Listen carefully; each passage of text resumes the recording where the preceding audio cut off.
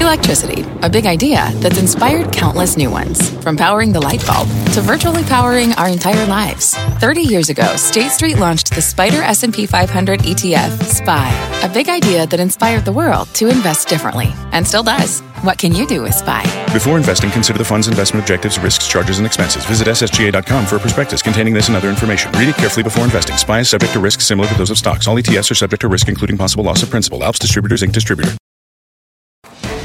Yep, there we are. Fast Money starts right now. Live from the NASDAQ market site overlooking New York City's Times Square, I'm Melissa Lee. Our traders on the desk are A-vested Tim Seymour, Mark Tepper, Steve Grasso, and Guy Adami. Wall Street is bracing for earnings season. A top technician says there are two stocks that could be big winners. He'll tell us the names he says to buy right now. Plus, Uber officially filing for its IPO moments ago as it gears up for what could be a $100 billion public offering. We will bring you all the latest details. But first, we start off with Disney's Investor Day, which is set to kick off any minute. The media giant is widely expected to unveil its streaming service. CEO Bob Iger is set to take the stage at any moment. And this could be a magic moment for Disney. While the stock has been mostly range-bound over the last few years, a slew of analysts on Wall Street have been out with bullish notes in the past few weeks leading up to this event. For more on what we can expect out of Disney, Julia Boorstin is here with us on set. Julia, great to have you here in person at the NASDAQ. Great to be here, Melissa. Obviously, the streaming service is front and center. So what details, what do we expect to know about the streaming service when this is all said and done? Well, I expect Bob Iger to really focus on the content on this platform. The premium brands showcasing new original shows around Marvel, Star Wars, National Geographic, which they've recently acquired from Fox, Pixar. All of the Disney content will be on there, including The Vault, old content, 500 movies, as many as 7,000 TV episodes from the Disney Vault. And I think that he'll be probably starting off talking about the content, and then there are the big questions. We are hoping that he will announce a price tag. There have been a lot of expectations that we'll get a price. And he said it would be less than Netflix. So that means we're looking like the $5 to $8 range, $6 to $8 range. And then also specific timing. There have been reports that it'll come out in November. He said before the end of the year, by the end of the year, October, November would make sense in terms of getting it out before the key holiday season. You talked to a lot of analysts. So what are analysts saying in terms of how they assess what the total market could be for this? Well, I think there are two things here. There's the total market, and then there's also the cost. And that's how we're going to determine the value proposition here. And there's some hope that Disney CFO will give expectations for how this will all impact the company's bottom line, the investment in content, the investment also in the technology platform and what that's going to do to earnings guidance going forward. And in terms of the overall market, a lot of analysts are bullish that Disney could very well reach the scale of a Netflix over the next couple of years, over the next 10 years, especially if you look at combining Disney Plus with ESPN Plus as well as Hulu, which Disney owns a majority stake in. Julie, that's what I was just sort of asking. Do you think Netflix, and you've covered this space for a long time, you talked to a lot of people, does Netflix have too much of a head start? Well, I think these are really different services. Someone described it to me as Netflix is like basic cable. It's a little bit of something for everyone, for parents, for kids. If you want to get sucked into a show like House of Cards, if you're interested in documentaries, there's really something for everyone, but not as much name brand content. They have established some familiar shows, but they're not starting off with stuff that's of the name brand recognition that you have on Disney. So Disney's really a family service. And also, it's going to be must-see if you're a big Star Wars fan. They're going to have a live-action Star Wars show that's going to be so high production value. It's going to be the same value as what you would see, on a movie theater, and they're going to try to suck people in who are true fans of their brands. Right. Julia, great to see you. Thank you. Great to Julia be here. Boorstin. We'll check in with her a little bit later on as this meeting progresses. Meantime, let's trade Disney and talk about that sentiment change that we have seen in just the past couple of weeks. And Tim, I know you're a shareholder. What do you think? Is this warranted? This really dramatic change. Look, you can make an argument. People have said, well, it trades in a range from 95 to 120. What breaks us out of this range? This is what breaks us out of a range. This is arguably, you want that exciting moment. And I realize we knew this moment was coming. But if you listen to the street and if you talk to a lot of analysts, you talk to people that are along the stock, there's definitely a view that I need a hybrid approach to valuing this company. I've got the former multiple, and I'm going to take the same multiple that we start to look at even on a Netflix. So if you think that there's more than room, or there is room for more than two SVOD plays, and no question to me that there is, this. This is what they call the pivot that I think is a major catalyst to the stock. And again, a multiple which trades at a premium to its peer group now has another reason for trading an additional premium to that premium. SVOD meaning streaming video on demand. Thanks okay, very much. So cool. So I do believe that there is a room. The skinny bundle is going to have a lot of other pieces to it. Disney is going to be one of those. It's not going to be a Netflix killer. It's going to be in conjunction with that. But I don't believe that the price point's going to work. Really? I don't believe the 5 to 8's not going to work. It's going to be 10, or it's going to be higher than that. So I think we're assuming Why? Because it's lower. how much they have to spend to make They said the they'll be lower than content, Netflix, but Netflix already raised its prices, so I think they have some flexibility in price on that side. It is positive for them, but I still think we're stuck in that trading range. I don't think that this is enough to break us out of that 120, and I wouldn't buy it until it does break out of that trading range. I still need to see some proof that their content strategy is going to be strong. Quite frankly, I'm just not convinced at this point. I'd much rather be in Netflix. I think it's a much better play when it comes to streaming. There's certainly a lot of potential, obviously, with Disney. They do have a good legacy library of content, but I'm just really concerned that the new content isn't going to but we don't know. people. We don't know necessarily. I mean, Netflix right now is in the business. It makes its content as well as it buys its content. Disney has a library, so that's akin to the Netflix acquisition of content. Disney has its own studio, so it also makes its content. Mm-hmm. So why are you so skeptical that it won't be able to compete against Netflix when it has a proven studio with certain franchises that have proven to work, like a Star Wars? Could I say it a little differently? I don't think anybody's content is even close to Disney's. I think their studio is the best. I think, if anything, everyone else has been licensing their old content. And if anything, the risk to Disney is that they lose that revenue stream I don't from disagree. Netflix. I don't disagree, but we're talking about a streaming game here, and a pure play on streaming is Netflix. So when Disney tries to play streaming, it comes along with a valuation that you're not getting the growth angle that you get with Netflix. So it'll never be able to compete as far as stock price. This is a stock trading show. So you're saying the other parts of Disney streaming business will weigh the valuation down. It's not going to get a growth because the multiple. old media companies have a lower valuation than Netflix. Correct. A theme park has a lower valuation than Netflix, and that affects the overall. Okay. Yeah, it's interesting. I mean, I think, and we've talked about this, so I'm not breaking any ground here, but I think Disney got a lifeline thrown to them back last summer when sports gambling was legalized, basically. Again, we talked about it last night. There was a $99 stock. And basically, sort of, it was failing in a lot of ways. Gambling came in. I think it saved ESPN. The stock's now 18% higher than it was, but for that move in December, which all stocks felt.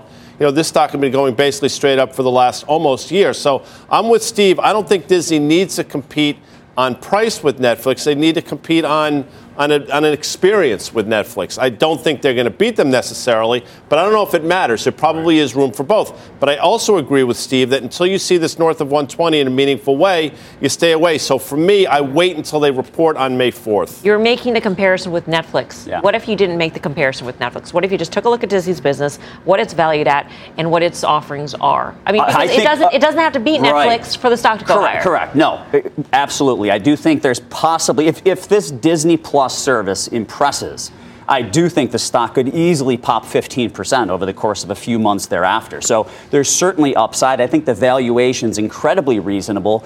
But when I try to compare it to Netflix, I'm looking at Netflix's content, and what I see is addictive shows where people binge watch. I'm not seeing addictive binge watching kind of shows or content with Disney. I just think that I look at Netflix and I think it's completely the opposite. I think Netflix has done a nice job of getting into content, but the whole Netflix story is that they've got subs, they've got international growth, and clearly Disney needs to get to that.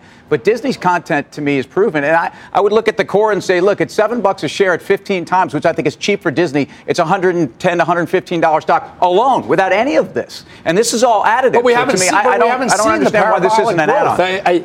The point I guess I'm coming from is they haven't started yet. Is that I hear you, and it's not going to be the parabolic growth because it's not a direct streaming play. It's not. You're getting too much noise in there. They make a ton of money in parks, ton of money in media, but you're not going to get that valuation. If their content strategy was so great, why didn't they roll it out 2 years ago? Because first of all, I'll tell you what, they didn't just do this overnight. They started this in 2017. They bought BAMTech. They've been slowly working on this strategy. This is a pivot. This is a counterpunch to FANG. And actually, if there's any legacy player out there in all the industries that have been disrupted, to me, Disney has the ability to go after and do this. They can do this through theme parks. They can do this through lodging. They can do this through all of their But they're doing all of that now, and it has... they're doing all of that now, and Disney is up 6 or 7% against Netflix, up multiples of that year to date. They've gotten a different multiple than Netflix will get, and they'll always get a different multiple than Netflix will get. If you want a growth play, if you want a streaming play, you got to go with Netflix. There's going to be a lot of noise around this, and it could be successful, but I think people are stuck into this trading range where Disney is going to be something that I buy for the kids if you have young kids. Netflix is something that the whole family uses. I can tell you, I've got 2 young kids, and they would actually throw Netflix out and keep YouTube. I mean, I don't know that Netflix is that cutting edge for kids. I think that's a good point. And that is all the other competition outside of Netflix and this new Disney streaming platform. I mean, Netflix in its last conference call mentioned what as a competition for their service? Right. Fortnite. Yeah. Fortnite specifically. We're talking about a much broader universe in terms of percentage of time of your eyeballs. Right. Pulled in different directions. It's not just that's Netflix. Fair. I mean, Disney. but again, Netflix did such a great job with the land grab over the last decade. I mean, it's hard for me to imagine them going away. And I don't think Steve is saying this, but I think Tim is alluding to this. There's probably room for both Disney and Netflix. I don't think anybody's. I'm not saying it's a zero-sum game. I think they both can probably go higher. For me, though, given where the market is, given, in my opinion, the potential for the market to have a bit of a sell-off, given the fact that Disney has peaked at these levels a number of times, I would rather wait until they report on May 4th. All right. Our next guest says even as Disney jumps into the streaming wars, Netflix will still reign supreme. Matthew Thornton with SunTrust Robinson Humphrey joins us on the Fast Line. Matthew, great to have you with us. Thanks for having me. I'm curious, are you listening into this Disney meeting where they're going to unveil all these details, or do you think that Netflix's position is so secure you're not even going to bother? Yeah, I mean, we're going to listen in to see what the details are around pricing and timing. But I think there's a couple of key points. And the first one here is these are not exact alternative, services. Disney it's Disney, it's Pixar, it's Marvel, it's Lucas. This is family content. If you look at Netflix and the most searched shows on the Netflix platform, these are predominantly adult drama, comedy, horror, suspense, anime, documentaries, and of course lots and lots of international local content. So again, it's Stranger Things, it's Orange is the New Black, Black Mirror, Bird Box, The Crown. This is not Disney Plus content, so these are not perfectly complementary products here. Right. I wonder, when you look out further out, into the future, Matthew, if you take a look at Netflix, and because it's so many things to so many different people, if eventually it will face greater competition by people who then want to curate their own, the version of skinny bundles, except with streaming services. Why can't I do a Disney and a Discovery for all of the documentaries and nonfiction shows and maybe a BBC and things like that, and just skip over Netflix altogether? Is that a scenario that you're even thinking of or concerned about? It is, but I think what Netflix's friend has been is complexity and confusion. There are so many different products and solutions out there, some of them a little more mainstream, some of them very niche-y. Netflix all along has just been very simple. I can sign up anytime I want. I can leave anytime I want. It's a massive selection of content. The pricing is very straightforward. So as long as everything away from Netflix is somewhat confusing to the consumer, this benefits Netflix. So, Matthew, we talked about it before that Netflix stated that Fortnite was its biggest competition. That's what it was worried about the most. What other levers can Netflix pull? We know Disney has other levers. What other Netflix can Netflix pull to sort of be competitive once again in the growth environment? Is it going to be on gaming, where we see some of these gaming stocks have been under pressure? Do you think that they would buy out one of these, or would there be any M&A in the gaming space? I think gaming is probably a little further out. I think some of the different levers that they can pull a little more near term that are very tangible in our view would range from things like merchandising, which they're already starting with, of course, building consumer products and goods and licensing out brands like Stranger Things for video games, as an example. But also things like product placement. I know a lot of people ask if Netflix is going to get into the game of advertising. Well, it may not be advertising as you and I think about it. It may be product placement within those premium shows. And obviously, there's hundreds of millions of people on the platform, lots of original content, and again, brand sponsors are very eager to get their products placed in those shows and in front of these mass audiences. Monetizing the box office is something they could always elect to do at some point when push comes to shove. And then finally, just licensing their own content. They're doing a little bit of this right now. They're starting to test out putting some of their comedy channels on SiriusXM, for example. But again, if you fast forward 5 years from now, 10 years from now, if Orange is the New Black is being viewed by no one on the Netflix platform in the U.S. or the UK or pick your market, there's nothing to stop them from relicensing out that content at 100% margin to other networks. So they do have quite a few more levers to pull, and the one that we didn't mention as well is pricing. If you look at developing markets where they're still priced at, call it $10 a month, they can certainly lower that down on mobile-only plans, bring it down to $3, $4 a month to drive faster acceleration and penetration in a market like India, for example. So there are still levers to pull here. Matthew, thanks so much for phoning in. We appreciate it. Thanks for having me. Thornton of SunTrust Robinson Humphrey. All right, so let's trade it. What do we think? What do you want to hear today? Well, to me, I want to understand also just how the forecast can be in terms of cash flow accretive and really what this means to the valuation in the short to medium term. But I don't think we really know where the adoption is going to be. I think we can make the assumption that a company of this scale and international global platform can compete where we already have Amazon Prime and Netflix doing this. If anyone can compete, Disney absolutely can. So that's what I expect to hear. Guy. Well, I want to hear that ESPN's on solid footing, which it probably is. I mean, remember, there was a time when people thought they would have to sell off ESPN, so that's come totally 180 there. And, you want to say, listen, we're not competing with Netflix. We feel there's room for all of us. I mean, that makes a lot of sense. So, again, I think Disney's doing everything right. My only problem is the fact that valuation is a bit of a concern in this environment. The fact that the market's run up for the last 2.5, 3 months unabated, you have to feel there's some pullback. And in the earnings, by the way, it's May 8th, not the 4th. I would be concerned that it's topping out here. All right. And we will be monitoring Disney's investor presentation throughout the hour. We'll bring you all the latest headlines. Plus, Uber officially filing for its IPO moments ago. We'll tell you what the ride-sharing giant said that has shares of Lyft taking a hit in the after-hour session. And later, Wall Street's bracing for earnings season. A top technician says there are two names that are a screaming buy. He'll join us. We're live from Times Square in New York City. Much more Fast Money right after this.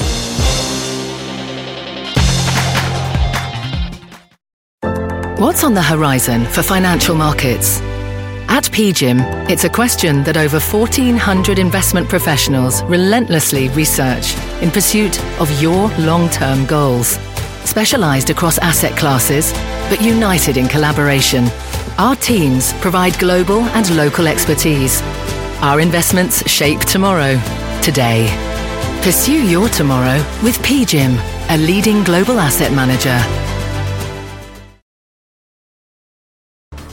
Welcome back to Fast Money. Uber officially filing for its IPO in just the last hour. Leslie Picker's back at headquarters with more on the story. Leslie. Hey, Melissa. Uber disclosing its IPO prospectus about an hour ago. The 300-page document is filled with details about the company's web of businesses. You've got ride-sharing, Uber Eats, which is their food delivery service, freight, and other bets. Now, looking at Uber's core platform contribution margin, this is what the company makes after direct expenses for its key businesses. That is negative 3% for the fourth quarter. And as you can see from that chart there, it has been steadily declining since the first quarter of 2018. The company says that margin will continue to decline in periods of high investment. So it's clear 2018, a big investment year for them. Adjusted EBITDA, also a metric of profitability, has been declining over 2018, which the company says is a result of the investments in their, quote, other bets segment. That segment largely encompasses freight, which was launched in 2017, as well as what they define as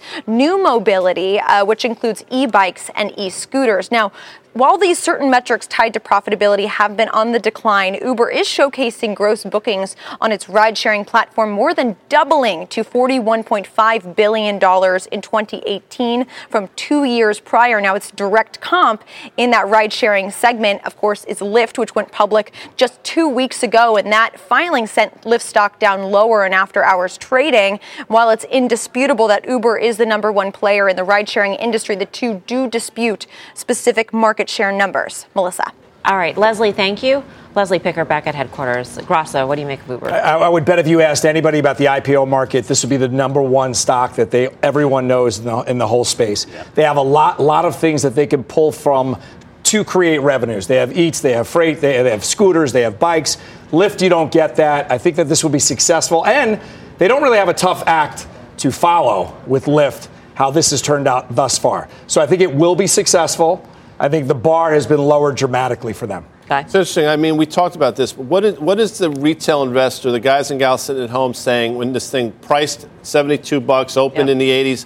I mean, if you got in this as a retail investor because you've been in a Lyft, you've heard about Lyft for the last 6 months, you're clearly underwater, and you got to be saying to yourself, this game, in my opinion, it's set up against us. So I don't know how that sets up for Uber going forward. But in terms of what it says for the broader market, I think it's somewhat troubling. Now, obviously, the broader market's done fine. But, if you're at home watching this, say, here's my shot to make a couple dollars, and it didn't happen. As a matter of fact, I lost money. The question really is, what's the difference between the equity markets and the public markets, and how inefficient is one versus the other? Because, look, these guys raised $72 billion in the fall, or raised at a valuation of $72 billion. And if you look at also Lyft, I mean, the bottom line is these two companies have raised more money in the private markets than any two companies in history.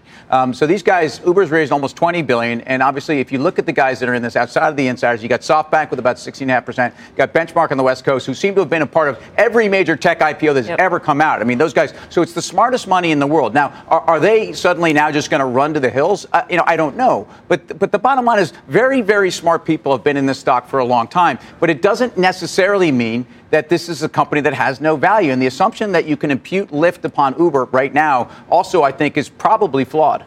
Yeah, Mark. So the ride-sharing market's only growing at like 4% per year right now. So I think it's really important that you do have some diversified revenue streams. So that's why I would definitely at this point prefer Uber over Lyft. Plus, Uber's actually making money. Lyft is still losing money hand over fist. All right.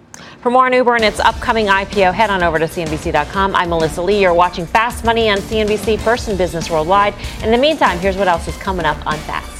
Longer financially viable. We're losing money. Amazon CEO Jeff Bezos says the online giant could face multi-billion-dollar losses, but it's all part of the master plan. We've got those details. Plus, there's an under-the-radar risk creeping up on Wall Street. And why has no one ever told me about this? Okay, calm down. We'll explain why the big banks could be in trouble. There's much more Fast Money right after this quick break. People today can spend half their lives over 50. So it's good to be financially ready for what's important to you as you get older, like a family vacation. Or starting your dream business. Welcome to Connie's Coffee. How may I help you? AARP's trusted financial tools can help you plan for whatever your future holds. That's why the younger you are, the more you need AARP. Start planning today at aarp.org/moneytools.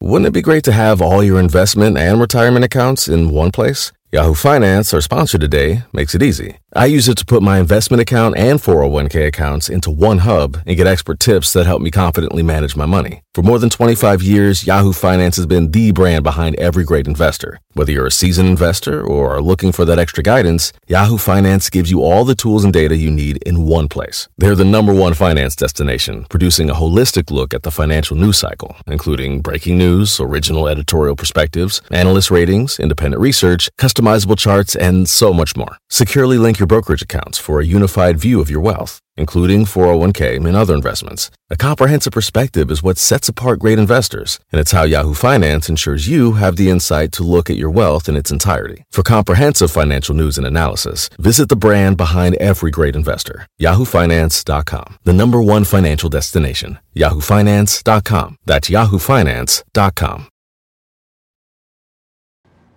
Welcome back to Fast Money. Wall Street is bracing as earnings season kicks into high gear tomorrow. For more on what to expect, let's get to Bob Pisani at the New York Stock Exchange. Hey, Bob. Hi, Melissa. The earnings picture is about to change, and Jamie Dimon may be a big help. The trading community is on edge as J.P. Morgan gets ready to kick off earnings season. That, of course, is tomorrow.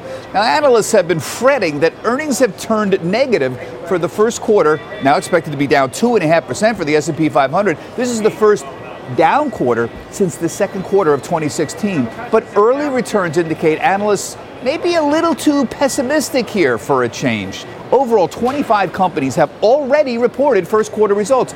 84% are beating expectations. That's a lot higher than normal. But the more important thing is they're beating by a much wider margin than usual. 7.5 percentage points they're beating by. That's much more than the typical 3.5% beat. So why is this happening? It's happening because analysts overreacted in December on concerns over a global slowdown led by China and Europe, and they cut the numbers too much. If companies beat estimates by anything close to 7 percentage points, then earnings for the first quarter are likely to be up in the low single digits, not down. No earnings recession. The markets could still, by the way, turn down if economic data from China and Europe continues to decline. But the biggest obstacle the market faces might not be earnings. It's just valuations. Stocks are expensive right now. Back to you, Melissa. All right, Bob. Thank you. Bob Pisani at the New York Stock Exchange. We discussed that before about how the S&P 500 in terms of forward valuation, is that about the same level as it was before we really pulled back severely last fall? Some sectors have actually exceeded their forward PE ratios. How do you feel about valuations here? Look, if we're in I hate to always do this, but we're in a 2.4 10-year, and we're in 2016 where people are thinking we're in and out of recession, and they're basically, there is a TINA approach to this, and you get to a place where expectations are really negative, as Bob pointed out. I don't care so much about the valuation, frankly, because the market has been able to price whatever it wants. Mm-hmm. Mark? I agree. I mean, the whole TINA thing, I mean, where else are you going to put your money to work? You can't make any money in cash. You can't make money in bonds. So you have to put it in stocks. As far as earnings season is concerned, what we are really looking for is some good guidance. You know, even if earnings are bad, you can easily get through a bad quarter by providing a very, very positive outlook. Well, as earnings season gets underway, our next guest says there are a few stocks poised to be big winners and one name that's looking like a no-touch. Let's go off the charts with Rob Slimer at Fundstrat Global Advisors. Rob, what are you looking at? Great. Thanks, Melissa. I think it's really important to stay focused on the very long-term perspective of the market. Again, we kind of keep coming back to this point that coming off that 200-week moving average back in 16 and again in December of 2018, to us, that's a major cycle low. The market has moved back into a lot of resistance here. There's a lot of concern in that 28, 2,900, 3,000 level that the market starts to get overbought. This indicator in the bottom, it's the percentage of stocks with rising weekly momentum. So how many stocks are actually turned up and rising? And the key point here, similar to what we saw back in 2016 when the market went through a little bit of a pause after that initial surge, we're seeing the same thing. Now, we highlighted this indicator a couple of weeks ago. We're now starting to get this minor downtick. That's just telling us that less than 90% of the stocks, we're starting to see a few of these names start to drift off. So as we get into earnings, the market's relatively high. It's a little bit overbought. We think we get into a lot of churn. We don't think it's a major decline, somewhere in that 3 to 5% sort of decline level.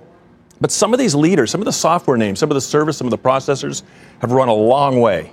They're still leadership. We still like them long term, but some of these names are starting to pull back a bit. And I think something like a MasterCard, you're already starting to see that relative strength roll over. We saw it in names in Adobe and CRM starting to go sideways. So some of these stocks, write some calls against existing positions, take some money off the table going to earnings. We're going to want to buy these names on pullbacks later on, but right up here, right now, we think we're going to get some sort of pullback, and we should bank some of that money going into earnings season. Now, on the other side, names that don't have a lot of momentum in them, that are laggards, names like Electronic Arts, went through this huge bear market in 2018. They're just starting to recover in that sort of 95 to 110 trading range. It's right at the 50-day. I think this is actually a very timely name. Expectations look low from a technical standpoint. And I think you could get this stock back into that 120 level, back where we saw it in 2018, sort of in the middle of that trading range. So I think that's really a timely name. And the last name I want to highlight, and I got to keep coming back to this stock because I think it's really representative of the broad market cycle. Again, similar to what we saw at the S&P, that big move off the 200-week, the 4-year moving average. And again here in 2019, that relative performance started to improve early in 2015 into 16, and we're seeing the same thing here going into 2019 into the second quarter. So around these levels, we're buyers of the stock. We want to be owning the semiconductors, particularly on any near-term weakness. So we're favoring some of these more cyclical names as we move through the balance of 2016. Whatever chop, churn, and consolidation we get in the second quarter, we think it's an opportunity to continue to build exposure to the equity market. Rob, why don't you come on over? Evan will bring the chair in. I think this music might be an upgrade. Generic, awful music. I think it could be an upgrade from the last. An upgrade? I kind of like it. Growing on me. I mean, you're not easily impressed by I'm not. But do you want me to be easily impressed? I appreciate the way you hold tough there. Anyway, banks are kicking off earnings season tomorrow, Rob. So how are we looking? So very weak. Long-term relative performance throughout 18 has still been in a downtrend. It has not recovered, but they're very oversold. I think expectations are low. The stocks have gone into consolidations for the last, call it 6 weeks or so, similar to what many of the energy names look like, and I think they could pop to the upside. I think it's going to take time for those stocks to rebuild their leadership. I think that's a second half story. So, Rob, to the same thing about popping to the upside, I noticed a similar factor with energy names. We've seen the oil complex move higher, but a lot of the subsector has sort of been sideways, kind of grind. Exactly. Do you see the same ability for energy to pop? I do. The only comment or hedge I would have here is that oil's already run 60, 64. It's a big band of resistance right around its 200-week moving average. I think oil's going to come back a little bit, similar to what we see in the market. So I think it might be tough for those stocks to actually drive to the upside. If you push me on it, long, short, if I had to be there, I'd be long energy, I'd be long banks into earnings. I think they're pretty oversold. Rob, this tug of war, the S&P 500 the last couple of weeks at these levels, does that favor the bulls or the bears in your opinion? I think in the near term, the market's starting to stall out. I'd be taking capital off the table. That weekly chart we just saw, that momentum indicator, it's a pretty good way of getting a sense of the breadth in the market. It's starting to stall. I think the market starts to pause out here. I think we got about a quarter of sideways chop. So we like MasterCard, but we own Visa. I think there's a better debit card presence there, so it should be able to weather the storm a little better in the event of an economic downturn. How do you feel about Visa? I think they're basically the same chart. Yeah. More or less, right? Processors, financial processors, PayPal, MasterCard, all in established uptrends. Cloud stocks, software stocks. There's got to be great fundamentals behind those names for those stocks to have ripped so far. I just think the positioning in a lot of those names is probably a little bit overdone. You get a little bit of a pullback. I'd be adding to those stocks on pullbacks. Thank you, Rob. Good to see you. Rob Slimer of Fundstrat. So he takes some money off before earnings season. And I've been thinking that for a long time, so it's been wrong. But I agree. And, stocks have to prove themselves. April 24th, you got Caterpillar and Boeing. It's going to be a huge day, so I'd really like to see what they say on that day. All right, and as banks gear up for earnings, there's one under-the-radar risk that could be lurking beneath the surface. I'll tell you what that is. Plus, Amazon CEO Jeff Bezos says get ready for multi-billion-dollar failures from the online giant as the company grows. But should you buy the stock anyway? The traders will weigh in. Much more Fast Money right after this. Welcome back to Fast Money. Amazon CEO Jeff Bezos making a splash at the company's annual letter to shareholders where he warned investors that there could be some big failures on the horizon, writing, Amazon will be experimenting at the right scale for a company of our size if we occasionally have multi-billion-dollar failures. Of course, we won't undertake such experiments cavalierly. We will work hard to make them good bets, but not all good bets will ultimately pay out. So is Amazon worth this risk? Is there any other company out there that could get away with making multi-billion-dollar bets that could fail? There probably are, but I think Amazon can definitely get away with it. In fact, I love the comment. What it says to me is that Amazon is going to continue to invest. They're going to continue to innovate. They're going to continue to roll out new products and services. And you want to hear this from the CEO of a company. You're going to try new things, and not everything's going to work. You might step up to the plate 5 times, you strike out once, and you get 4 great hits, and that is what leads to companies being very successful. When a company or a CEO tells you to be worried, you should probably be worried. I think that he's signaling something here, that you should probably take the lead, sell the stock. He's had the ability to turn on the spigot whenever he wants. That you should, because he's going to spend a whole bunch of money, he's going to spend a whole and you bunch don't of want to money. be there when he's doing that.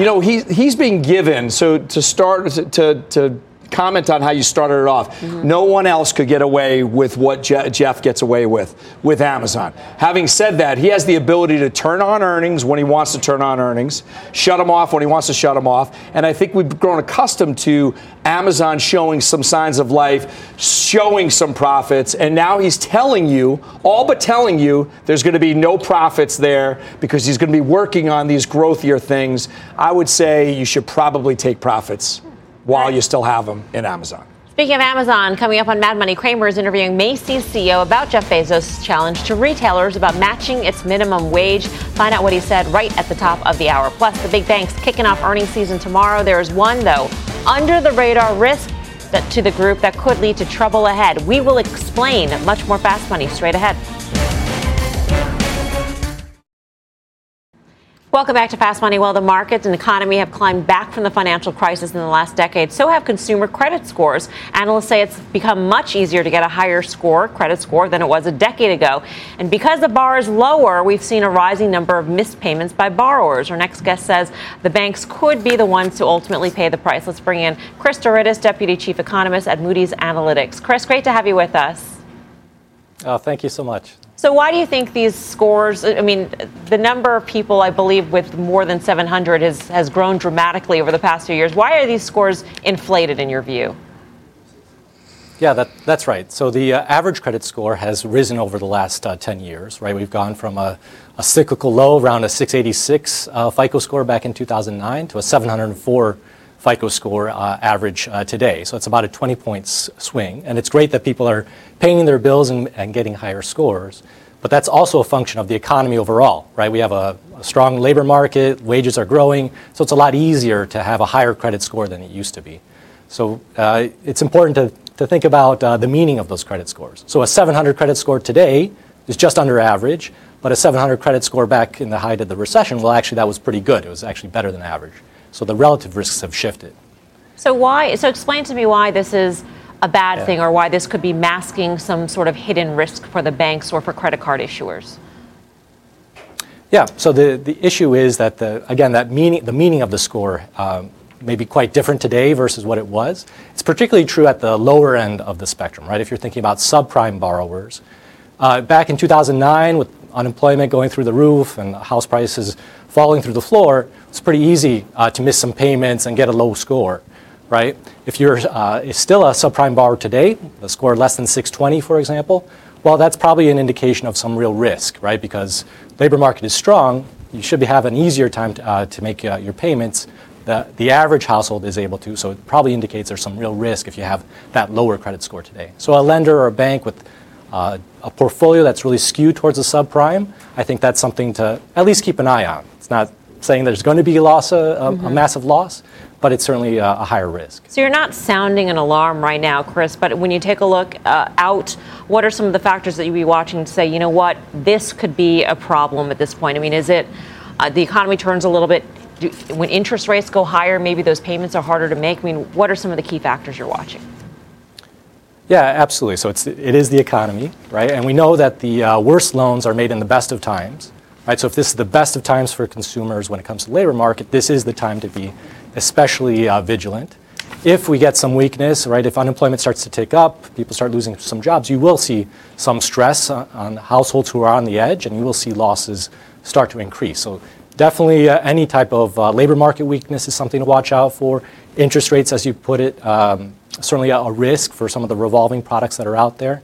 It's also important, though, to think about the different product categories, right? So we're not so worried about mortgages, given tight lending standards, more worried about personal loans, auto loans, some of the credit card portfolios out there that have gone a little deeper into the credit spectrum. Those are the things to worry about, or the portfolios to worry about. All right, Chris, thanks so much for joining us. We appreciate it. Chris Douridas of Moody's Analytics. Should we be concerned? I mean, maybe not right now, maybe not right at this moment in time, but a little bit further down the line. Well, what would concern me is the following. The expectation that the banks have the best or the understanding that the bank's balance sheets have never looked this good, and that actually credit standards have never been more stringent, et cetera, has people probably in some sense of complacency. Credit cycles can turn quickly, and we saw that in the fourth quarter. We saw that in December. Having said all that, I brought this up. I actually think high yield, first of all, is going to fresh highs here because ultimately volatility is going lower and lower, and right now there really is zero stress out there on credit. Yeah, quickly, see, I would broaden it out and say my concern would be, listen, Wall Street absolutely made mistakes in 08-09, but don't think that Main Street wasn't complicit in some ways. And my concern would be now that credit scores are easier to get, people fall into the same trap they did a decade or so ago. That would be my main concern. You can borrow a lot of money right now because your credit score is good, and interest rates are low right now. So take it as much as you can. Doesn't sound like it's as big a problem, though. It doesn't sound like it's as big a problem. Doesn't sound like, and to Tim's point, their balance sheets are fortress-like now. So for the big banks, but how about the credit card issuers? Discovery Financial, Capital One Financial. I mean, like these guys are a little bit more exposed to some of these lower certainly end, some of the regional banks, to be clear. I think they are very credit sensitive. And if you start to see mortgage rates kick back higher, and we've even seen that with those banks. I think, if anything, they've been benefiting in the last month and a half. All right. Well, financials have lagged the market so far this year, but with earnings season kicking off tomorrow, some traders think the big banks could be primed for a move higher. Mike Coe's in San Francisco with the options action. Hey, Mike. Hi there. So it doesn't seem like the traders in XLF options are too concerned about the things that our prior guest just talked about. We saw calls outpace puts by about 3-1 in the XLF, and the most active options that we saw were the April 27 calls. When I was looking at these earlier today, over 40,000 of them had traded for about 15 cents, and by the end of the day, over 50,000 of them had traded. Those are bullish bets that XLF could finish next week, which obviously is a day shorter than it normally would be. So next Thursday, 2.5% higher. And the thing I would also point out, we've got about 56% of the constituents of XLF are going to be reporting their earnings by weight by the end of next week. And we can see that price embedded in the options because about 2/3 of all of the move that the options market is implying for the financial sector overall over the course of the next month looks like the options market thinks that all of that's going to happen within the next 7 days. So right now, maybe because financials are relatively cheap, 13 times earnings overall, they're poised possibly for a move higher. All right, Mike, thank you. Mike Coe with the options action. For more options action, full shows tomorrow, 5:30 p.m. Eastern time. Coming up, Tilray up in smoke while the other pot stocks going parabolic this year. What is wrong with the pot stock, and is this a warning sign for more trouble ahead in the space? More Fast Money still ahead.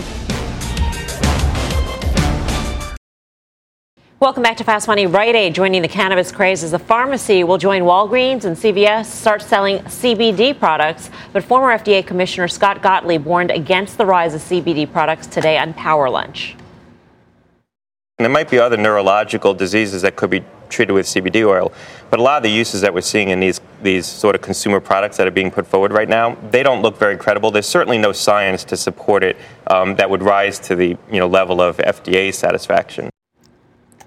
Despite the concern, pot stocks still flying high this year with the exception of one big name. That would be Tilray, down 24% this year, while other big pot companies like Canopy, Cronos, Aurora are soaring. So what's up with Tilray? Could it be signaling trouble for the others? Our cannabis king, Tim Seymour, the vested one at the Plasma. Tim. This is a hot story I thought I'd put on a vest today. And so, Mel, look, I want to be clear. Some of Tilray's problems are a function of Tilray's success. In terms of their strategy, I just want to say, I think I like the strategy. I like the deal they did with the JV with Bud. I like the strategy with Sandoz. I like the deal in hemp with Manitoba. The NASDAQ listing was ultimately what probably led you to this issue. And this is the problem. The valuation is what matters. And frankly, this stock is just still so expensive after 83% off the blow off top. That wasn't even a fair price, but down 28% year to date, has significantly underperformed the sector. Right now, this is trading at 50 times 2019 sales. This is ridiculous. Even relative to itself, it's very expensive. Relative to its peer group, I should say, it's very expensive. And again, let's talk about U.S. versus Canada. Part of the problem here is just that the Canadian LPs, which came out first, clearly Canada was the place to go raise money. But now relative to the U.S. market, there's a relative value trade going on right now. U.S. MSOs, the multi-state operators, relative to their Canadian peers, trade at 1/2 2020 EBITDA. So if you look at what's going on, meanwhile, the market size, the addressable market in Canada, at best, you could say is about $12.5 billion. You look at 2020, you can make an argument that California is bigger than that now. The biggest issue I actually think right now is just the capital markets dynamic. It's a function of two things. One is just that the free float got so squeezed that when this valuation got so high, a lot of people chased to see if they could short the stock, do whatever. It squeezed the stock higher. Bottom line is when this stock became unlocked on Jan 15, you saw an enormous amount of selling. Go check it out, folks. And I tell you should do this with all cannabis stocks. If you look at the filings, as of starting after Jan 15th, you saw the biggest officers of the company, including CEO Brendan Shanahan, sold $20 million of stock, roughly $25 million of stock within the first few weeks he could. The CFO, the chief business officer, this is part of the problem. So I'm just going to tell you that that's one of the big issues with a lot of cannabis companies. And so here are the charts. Just want to show you a couple things. Obviously, this is that blow up top here. Not, any big surprise, but ultimately, really what's been happening is the stock was flatlining. Excuse me, I got the wrong thing here. Let me draw that. It was flatlining until we really ticked down here as we started to see some of these IPO lockups begin to fall off. And I just want to show you a relative value chart of Tilray versus Canopy. You can make an argument that Canopy is really the proxy play for the industry. I would, if I was going to buy one stock, probably right now, that would be it, although that too is expensive. But look here, this is really since the beginning of the year. What has this outperformance been all about? Again, this is your lockup point, and here's the point where the entire rest of the sector, including the Canadian LPs, have traded higher all year. And that's really something that Tilray ultimately has not taken part in. And frankly, I think in the short run, the stock is still expensive. There are better places to play. And I still think that there's a lot of money locked up in this stock that actually would like to cash out. So, Tim, I own a couple of these names. I own Cronos. I own Canopy. I sold them recently. They're both down 5 and 10%. What is the next catalyst? When do you get back in here? Because even though Tilray has been lagging, the whole space has been under pressure lately. What is the next catalyst that makes the whole group rise? I think legislative, again, people waiting for the States Act and the banks. Ultimately, I think you've got a dynamic here also. If you think about strategics and guys that could be getting involved in the sector, look for consolidation amongst the U.S. MSOs. I think that is coming, and I think that is something that will drive more interest back into these names. But nothing's cheap right now. Tim, is there a price at which Tilray actually becomes attractive in your eyes? That's a tough question. I just want to point out that I think it's a company that's very well positioned globally. They've got an international expansion strategy. I think it's well run. I don't like the valuation here. All right. Thanks, Tim, for that. Thanks. Tim Seymour. Up next, final trades. Welcome back to Fast Money. Let's get a check back on the Disney Investor Day. CEO Bob Iger took the stage earlier this hour. So far, we've heard Iger say he plans to create great content and distribute it in innovative ways with its Disney Plus streaming service. The company also said it will likely add a bundle option of Disney Plus, ESPN Plus, and Hulu at a discounted price. So it wants to get more dollars than just the Disney service. No, it's fine. Again, I don't run Disney, obviously, for good reason, but I don't think he has to compete on price. I think, price is the last thing he has to compete on. It's compete on content and compete on the platform itself. But if they're going to compete on price, they'll probably do quite well. Yeah.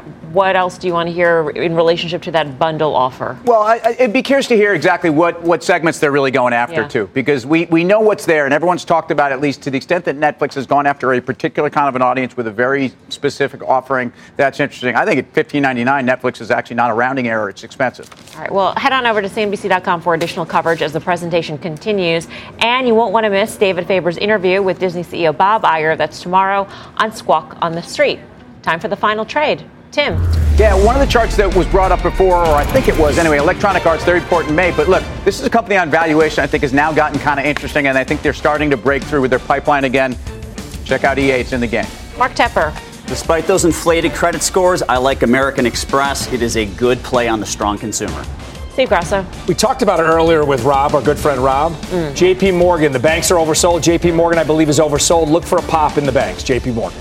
Guy? We didn't mention it, but Tim looks just sartorial. He's got two pockets on the front that you probably can't see, but it's fine detail. I'm invested anyway. Today. You thought I forgot. I didn't forget. Symantec just slowly breaking out to the upside. Hurry up. See you back here tomorrow at 5 for more Fast Mad Money starts right now. People today can spend half their lives over 50. So it's good to be financially ready for what's important to you as you get older, like a family vacation. Or starting your dream business. Welcome to Connie's Coffee. How may I help you? AARP's trusted financial tools can help you plan for whatever your future holds. That's why the younger you are, the more you need AARP. Start planning today at aarp.org/moneytools.